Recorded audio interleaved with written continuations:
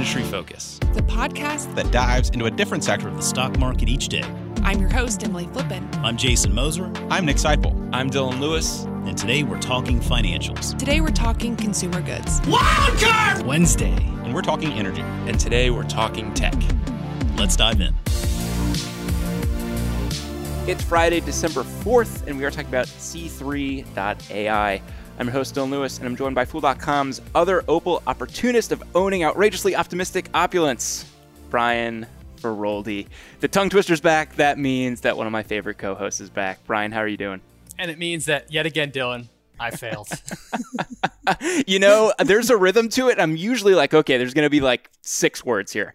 And I think you managed to sneak an extra 1 or 2 in. I almost ran out of breath. There you go. Well, then I guess that's the best that I could hope for, given your flawless track record. You know, I think we're just going to hit the day where eventually you're like, you know what? I'm throwing 13 at him. And we're just going to see how long he can go until he doesn't have any oxygen left in his lungs. And that will be the day that I don't get through. I'll build it up, Dylan, twister. 1 word at a time each week. But then you'd be training me. You'd be slowly building up my my resistance and making me capable.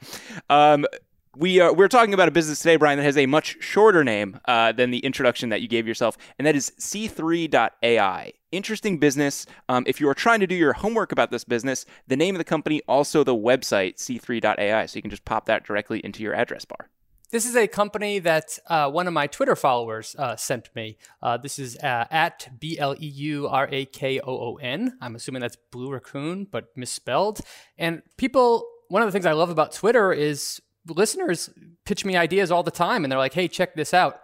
I will be completely honest. I saw the name C3.ai and was like, oh, this is going to be a disaster. That was just my initial thought. Then, as I did an initial bit of research, boy, did I become interested quickly. And you know, Brian, it's worth just reflecting on that for a second. There is a lot of power that comes in what you call a company. And, you know, I mean, we talk a lot about a company like Lemonade, right? You know, totally different from the space that they're in. And I think it evokes this freshness for the industry that they are operating in. But there are a lot of businesses that wind up being discounted or kind of cast aside because of their name. It would be easy to do that with this business because it's so out there. And sometimes that could actually be a positive sign. I still don't like the name Datadog. Like, I just think that's a terrible name. Company's doing okay, though. Yeah, numbers don't lie, right? And that's really what it comes down to at the end of the day. It doesn't matter what you call it. If it's a successful business, it's going to be a successful business. But an odd name, or maybe one that causes people to dismiss it, can often create opportunities for investors. It certainly can. And I just want to say right up front, the thing that jumped off at the page to me, I always like when I see that. When I'm reading through it, I'm like, wait, what?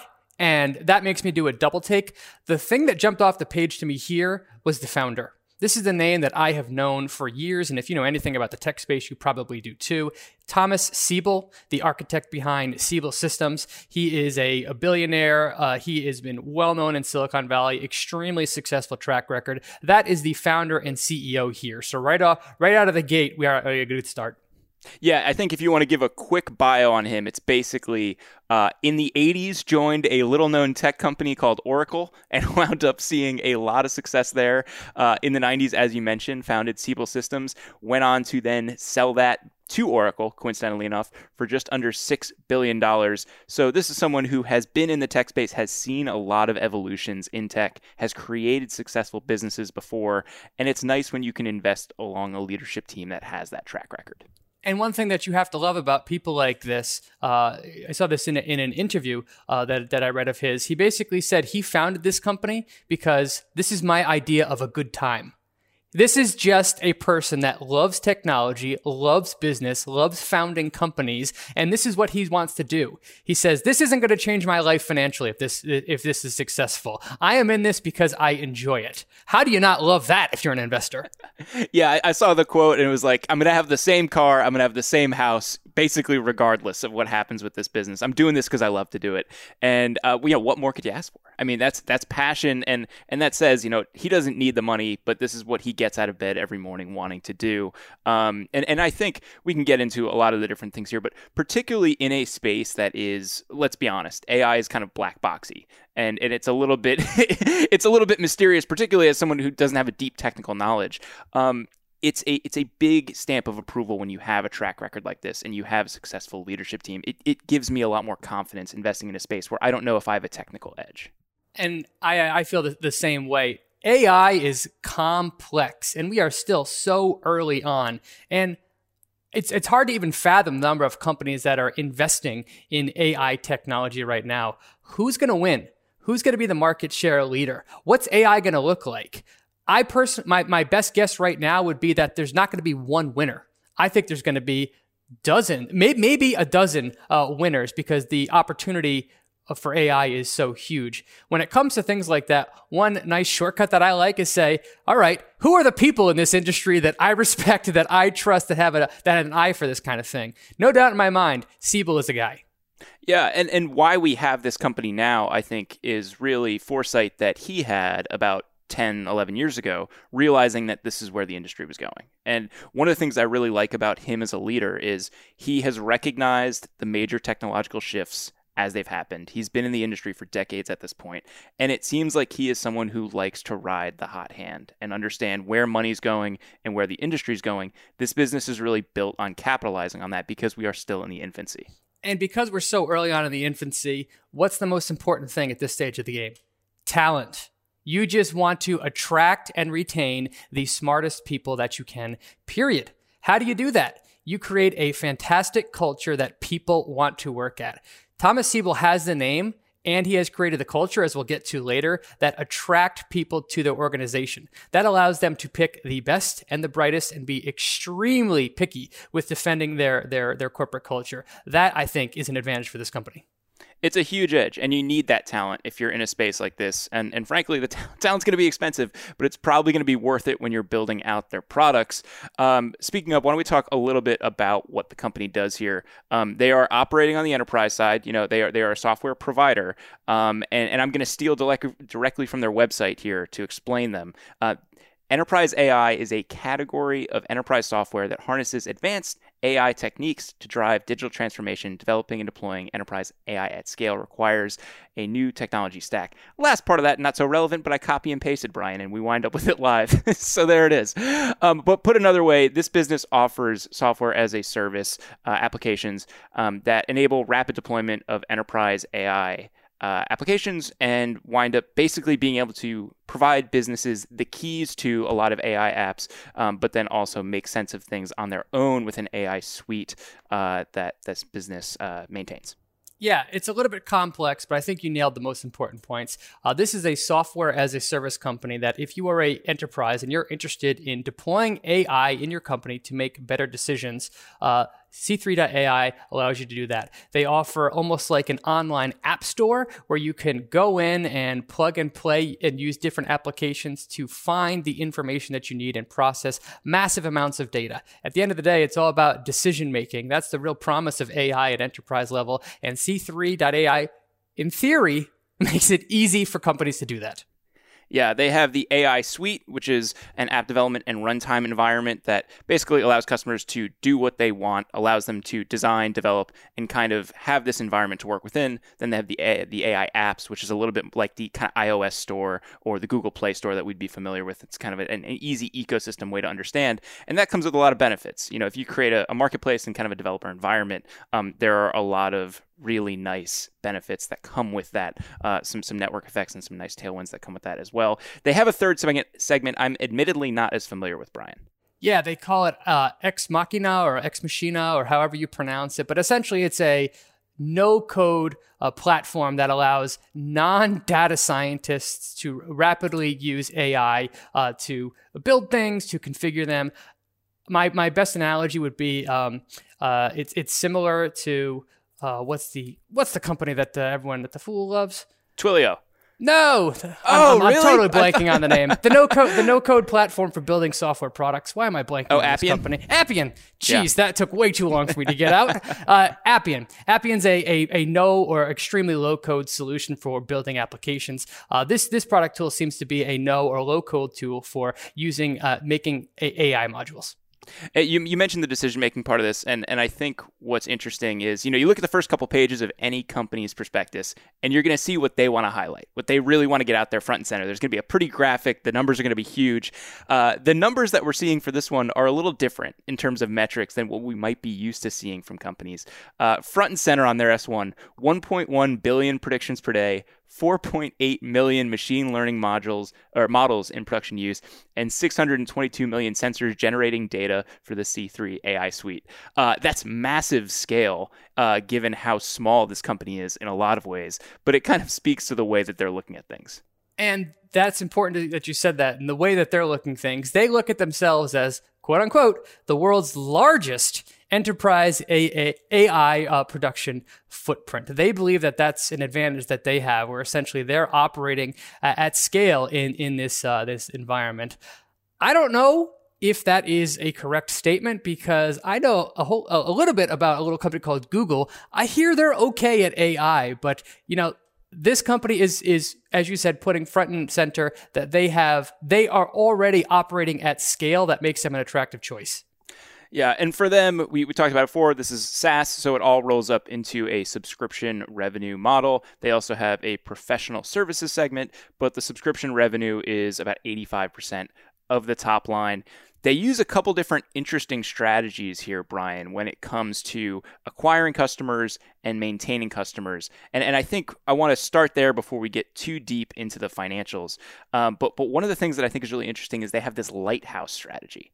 And so for them, they go out there and they say, we're going to focus on the big industry stalwarts, the people that have huge use cases for our technology, and the people that if others see us being used by them, are going to be wanting to be customers. They're basically proof of concept type customers. And so they don't have a lot of customers at the moment, but they are using this approach. And I think they're using it because what we're talking about in terms of a space and the benefits are kind of hard to wrap your head around otherwise.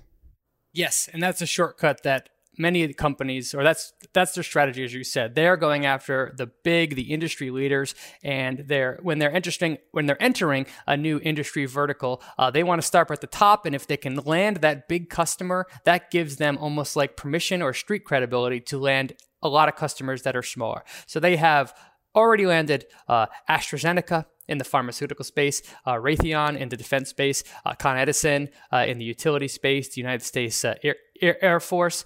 They have numerous of these big contracts already in place. And they are also signed to multi-year deals. When you sign up with C3.ai, you typically sign a 3-year contract. Because of this strategy, their sales growth and their sales cycle is extremely long. They have to spend a ton of resources to land that first customer, and it takes them a long time from initial contact with the customer to actually become a paying customer to convert them. So that's a risk for investors to watch right now. However, I could very easily see all of those numbers trending in the right direction because of this strategy. They basically front load all of the hard work in an industry, and after they nail after they landed that lighthouse customer, the selling becomes easier from there.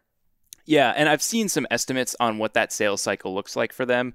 At one point, I think like 13 months or something like that on average. I believe it's been consolidated a little bit down to the single digits in terms of months now. Some of that is sales expertise. Some of that is them being able to kind of speak the language and better structure deals, make those integrations happen a little bit earlier. And some of it's just people being able to wrap their head around the benefits that this business is offering.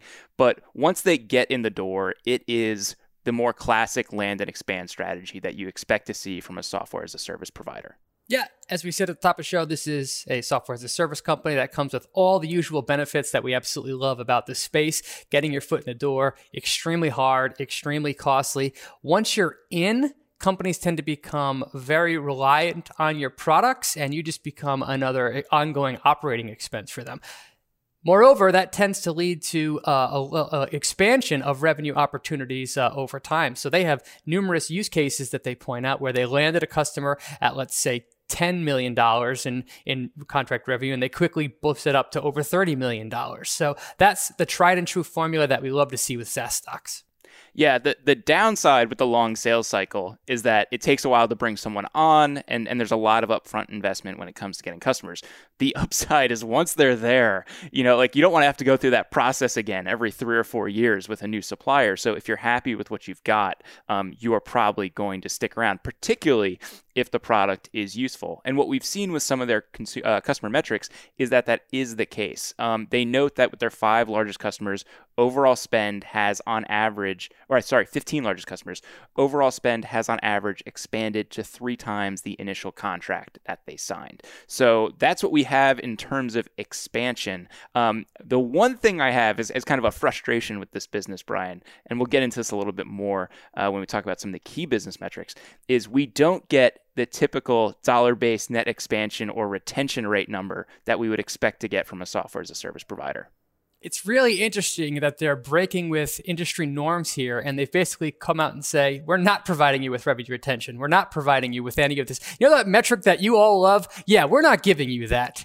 The logic behind them holding that back is that they admit we only have a few dozen customers at this point, and what the decision of any one customer is would wildly make that metric, would wildly inflate or deflate to that metric. So I agree with that. I think that number would be the volatility of that number would be extreme. And if we've seen with SaaS companies, investors are so laser focused on that number that if this company came public and it was 170% one quarter and then 102 the next quarter, their stock would get absolutely crushed. So they seem to be holding that closer to the vest and saying, pay attention to our remaining performance obligations as well as our revenue. Don't so much look at that number yet. Hopefully in time, as their customer count grows, they'll start to provide that to us, but for now, they're not.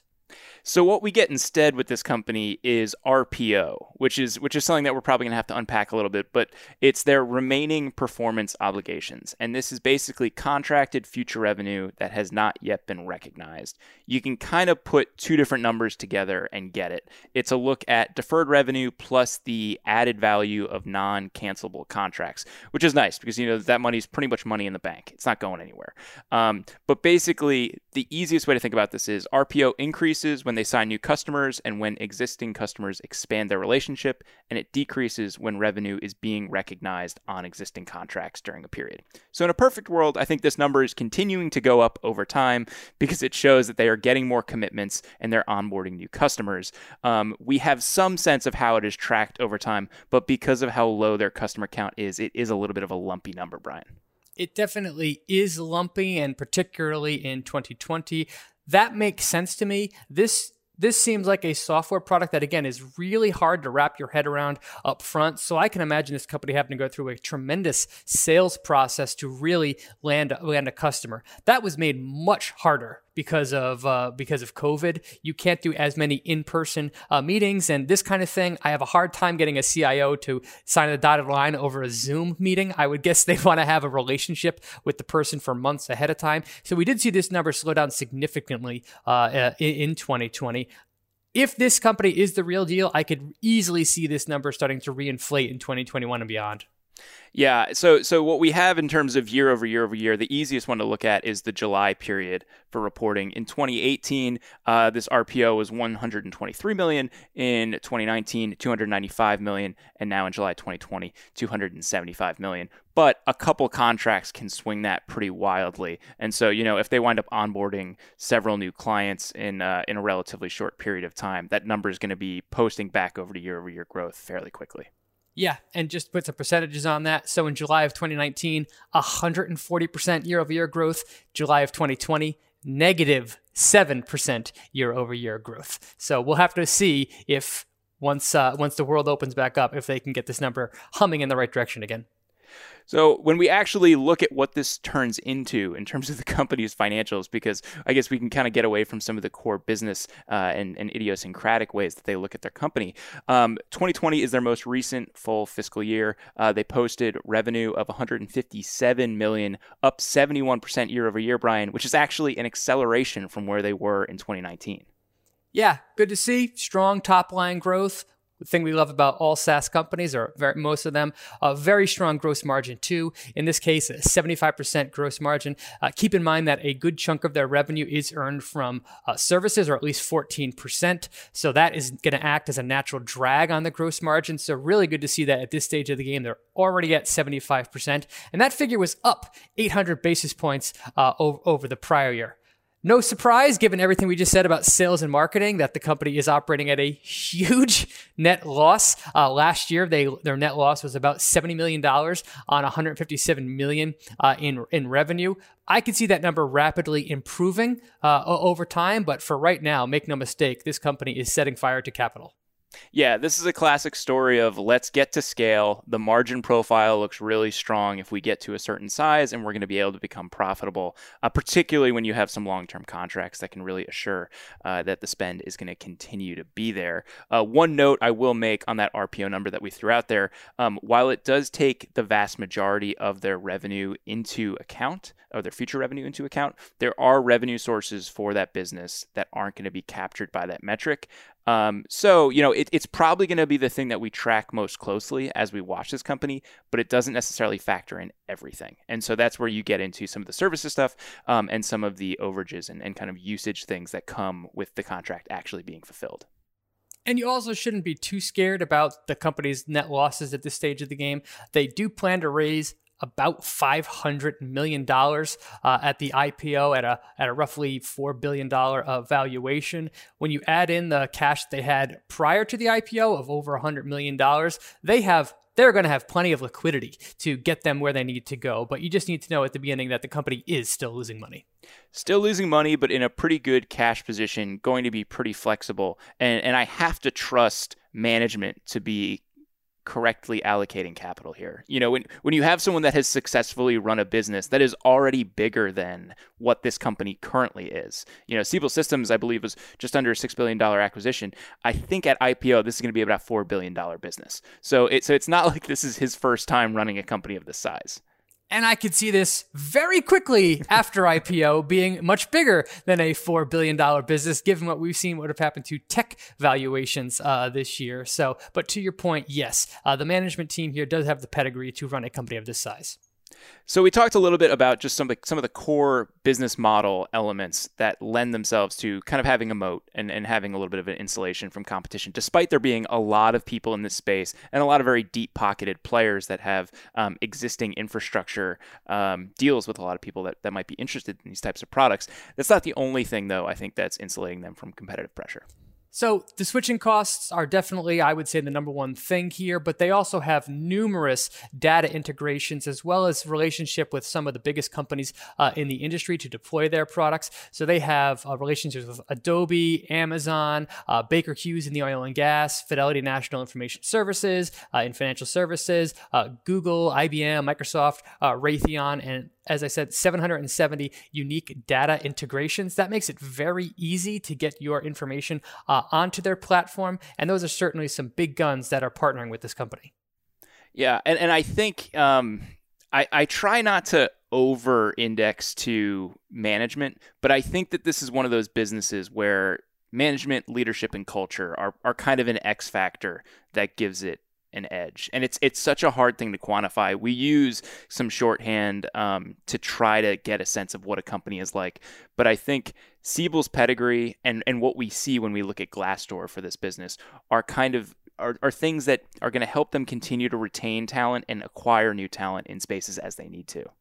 I agree. I mean, as at the top of the show, the AI industry is still so early about what it could become in time. So I think that having a leadership team and a culture at this stage of the game is especially important. And Siebel historically has definitely been someone to bet on. I also really like his motivations. The thing that I look at when I'm looking at inside ownership and culture is I'm trying to assess, does the CEO here have soul in the game? Like, do they care about this company succeeding more than just for financial reasons? Now, financial reasons indicate that the management team cares about the success of the company, but this guy was already a billionaire. I totally believe him that he is not founding this company just for the sake of the money. Like, what's he going to do with a couple more billion dollars? I truly believe that he generally enjoys building businesses, and he generally cares about the company and the corporation that he's making. So I really like that. Yeah, and when I look at the way that the voting structure and ownership structure is set up, like, he owns 30% of the company. He is going to benefit financially if the company does well. But I think crucially, he has over 70% voting power. And so if you have someone who is really driven, really motivated, and holds the keys, you know that they are going to be able to follow his playbook without too much intervention. Exactly. Plus his name himself, I think that he can buy himself a whole lot of goodwill with Wall Street. I mean, how badly would this company be getting roasted right now if they said, oh, we're not going to provide net dollar retention rate, right? But this is a company that I think that they're going to get away with that no problem because of who the CEO is here. So, and if you look at Glassdoor, the numbers are spectacular. 4.6 stars out of 5, 90% approve of the CEO. And even in their the S1, they call it that they got over 50,000 job applications last year, and they took about 200 of them. So that shows you that top talent wants to work at this company, and they can be extraordinarily picky with who they hire. Yeah, smart people want to solve big challenges, right? I mean, that's what it comes down to. If you're providing people with a space where they have freedom and flexibility, and they're able to go after really big, hairy things, then they are going to generally enjoy doing that. And so I think that they have cracked that well. That's not to say that there aren't risks with this business. And, we talked about where they are in terms of revenue right now, 150 million-ish for their fiscal year. They do not have a lot of customers at this point. And I think customer concentration risk in particular is a very big risk for this company. No doubt. I mean, last fiscal year, 2 customers accounted for more than 10% of revenue. The loss of any one of them would certainly hurt this company financially. So that is a risk for investors to watch. To me, the bigger risk here is just competition. They claim that they are the leader in what they do, and they claim that their size and their scale gives them all kinds of advantages. But there is so many unknowns with AI at this point. It's really hard to say if this company is going to be one of the emerging leaders. So far, the numbers that we've seen do suggest that. Will they be able to retain that over the long term? That's something I don't know. That's why, in many ways, I view this company as almost a jockey play on Siebel than anything else. Yeah, and I think that if you have the right leadership team, it's okay to make those bets and just say, like, this is a smart person who is positioning a company well to take on a big challenge. I think Siebel is one of those leaders that you can invest alongside relatively comfortably, but you need that. I said at the beginning of the show, particularly if you feel like you're a little bit beyond your depth in a space. And I think AI, for me at least, is one of those spaces where it's like, I can't tell who really has the best tech there. I can't. So I need to have the X factor, and he is someone who helps bring that X factor. Totally. And the other thing that I really like about this IPO is they're planning on coming public at a $4 billion valuation. It's not like this company is already worth $50 billion and it's really hard to justify, really hard to see them growing hugely from here. They are probably going to come public at a very, very high price to sales ratio. And I predict that price to sales ratio is going to expand rapidly as soon as these shares come public. But even still, the potential of AI is in the hundreds of billions of dollars. Like, it's just massive. This company has under $200 million in trailing revenue. If this thesis works out and this company is a leader, I could very easily see this being a multi-bagger from here. And if it's not, you can only lose 90-ish% of your capital. So it's a very asymmetric bet that you could make by buying this company. Yeah, I think they're operating in a high upside space. I kind of like the fact that they've been a private business for about 10 years, too. There's an element of them, I think, choosing to go public rather than feeling like they have to go public that I think is kind of nice here.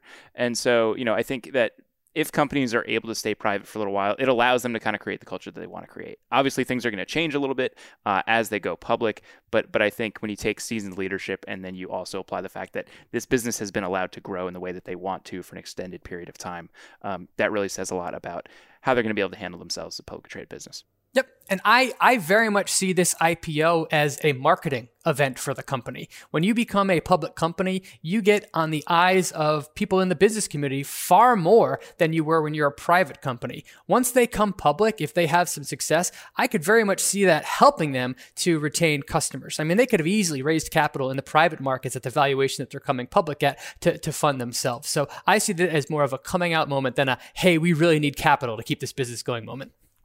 All right, Brian, I'm sure the listeners at home are wondering, is this a watch list stock for you? Is this a must-buy stock for you? How are you looking at C3 AI? I don't think that many things are a must-buy stock for me. And as we've said before, I always like to give companies like this time on the public markets so that we can see how the culture changes, how management performs. I'm guessing that this company is going to do just fine for public investors. So I could very much see it being high on my watch list after it comes public. Plus, awesome ticker, right? AI. How can you beat that? You'll always know how to pull up the stock symbol. You know, I think it's the beauty of it. Sometimes you really have to jog your brain trying to remember what you should be searching.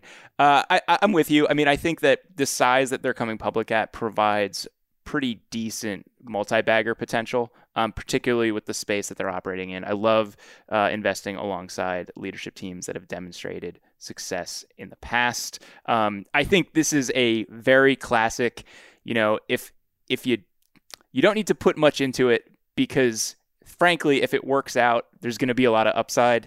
And if you don't put a lot into it and it doesn't work out, you'll be pretty happy. I think it's one of those types of investments. But how do you feel about that? My favorite quote, one of my favorite investing quotes ever, comes from Tom Engel, TMF 1000 on the boards. And he says, if this company is the next great growth stock, a little is all I need. If it's not, a little is all I want. So to me, it's just that. If you're interested in this, buy a little bit. If it 10 bags, you'll do very, very well. And there's no reason you can't add along the way as it grows. If they get crushed by some other competitor and they become a rounding error in your portfolio. Yeah. Well, Brian, we'll be following up, I'm sure. We need some more details on when this company is actually going public. But thank you, and thank Blue Raccoon for throwing this one on our radar. We always like getting suggestions for show ideas and topics. Especially when they're awesome companies. Yeah, that makes it even more fun. And frankly, Brian, I will say, I wasn't sure what kind of year 2020 was going to be for IPOs, but it's been an embarrassment of riches. We've had a lot of really great companies come public, and we've had a lot of really fun S1 shows. We really haven't had the chance to do the normal formats that we do. We're like, let's talk about like 3 companies in this space or the 3 companies in this space. It's like every episode we do is S1, S1, S1 because there's so many great companies to talk about. Yeah, even today we were like, are we going to be talking about C3 AI or are we going to be talking about Roblox? Right. And hopefully we're doing Roblox next week. Yeah, unless something more interesting comes along, in which case, sorry, Roblox. No. Roblox is going to be a very fun company to talk about. That is a product that all 3 of my children are addicted to. Well, we have at least 3 listeners for that episode. Brian, thank you so much for joining me on today's. Anytime, Dylan. Nice to be back. Listeners, that's going to do it for this episode of Industry Focus. If you have any questions, you want to reach out and say, hey, shoot us an email at industryfocus@fool.com or tweet us at MFIndustryFocus. If you're looking for more stuff, subscribe on iTunes or wherever you get your podcasts. As always, people in the program may own companies discussed on the show, and the Motley Fool may have formal recommendations for or against stocks mentioned, so don't buy or sell anything based solely on what you hear. Thanks to Tim Sparks for all his work behind the glass today, and thank you for listening. Until next time, Fool on.